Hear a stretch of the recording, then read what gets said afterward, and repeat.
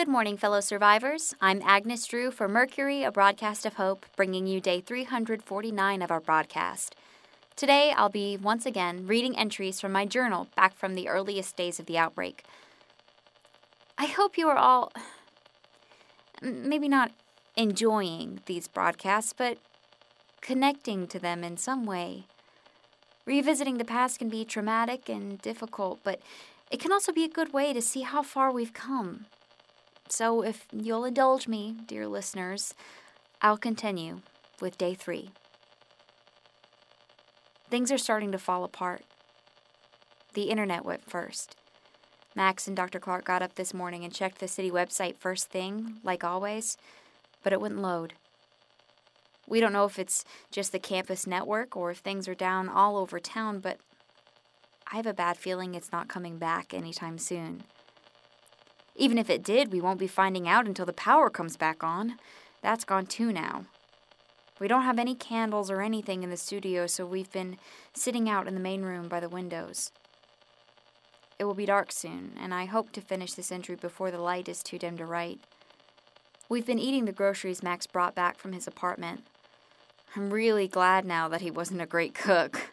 There's plenty of peanut butter and canned ravioli to make it through for a little while before we have to go out again.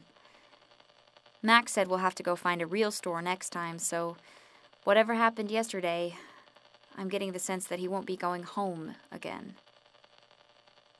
Max also thinks it might be a good idea to start locking the fence.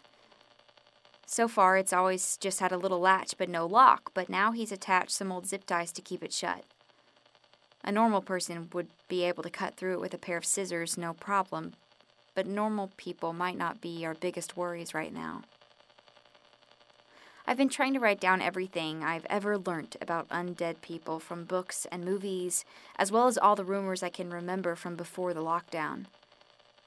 I haven't seen any of what's out there up close, so I can't know if anything I think I know is true or not, except for the fact that they're dangerous.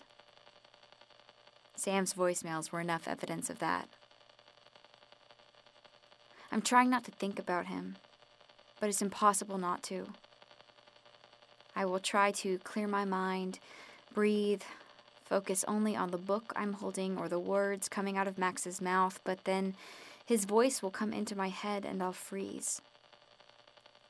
Sometimes it's so real to me that it feels like it's not coming from my own mind, and I'll need to hear his voice, for real, just to hear the difference.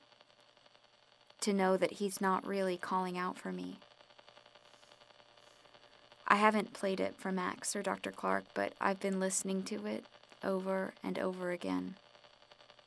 Now that the power is out, my phone will eventually run out of battery and I won't be able to. But without cell service or Wi-Fi, it isn't really good for anything else, I guess. Max is starting to crack. First with the chair under the door handle, and now with the fence.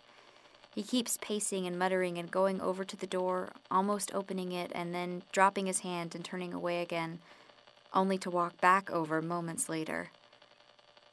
I don't know what he's debating, but I know he's worried. Dr. Clark is still barely speaking to anyone. Max just informed us that in the morning we'll start taking turns walking around the fence to check for its strength and durability. So I guess that's a thing now. I'm not even sure what to look for, but I definitely don't like the idea of being outside for even that long. Dr. Clark volunteered to take the first shift. I think she wants an excuse to get out of the studio. We're still under official lockdown, but I'm starting to think that there might not be anyone patrolling. All the lockdowns before, there would be cops on the street, ushering people on to their destinations and taking anyone in who didn't want to obey the instructions to stay indoors. We also had the campus police checking on all the buildings, but this time, nobody has come by. Either way, you don't have to tell me twice to stay indoors. I don't really want to see what's out there for myself. I think I have to wrap this up now. It's getting really dark, and I can barely see what I'm writing. Dr. Clark has put away her book, and she's curling up in the rolling chair she's been sleeping in. I personally prefer the floor. It's not very soft, but at least I can be completely horizontal.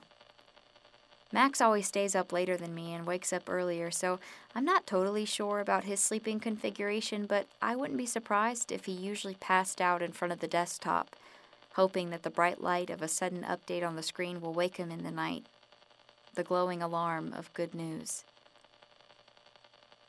For all our sakes, I hope it does happen. I hope that very soon this is all over. I have to hope that it will be.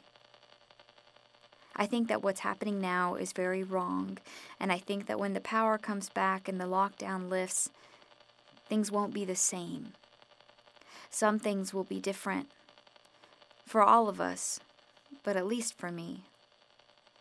When the good news starts rolling in, the bad news is going to start rolling in too. The names of the wounded will be released, alongside the names of the dead. And even if the rest of us get to go home, we won't find it the same as when we left. It will be missing some people, like Sam. Thank you, listeners, for going back in time with me. I'll continue this later, and I think before too long I will have worn down Max and Dr. Clark enough for them to share some journal entries of their own. They didn't start writing as early as I did, but I'm positive that they have some important insights and thoughts that we can all benefit from them sharing. Until tomorrow, I'm Agnes Drew, signing off for Mercury, a broadcast of hope. Take care of each other.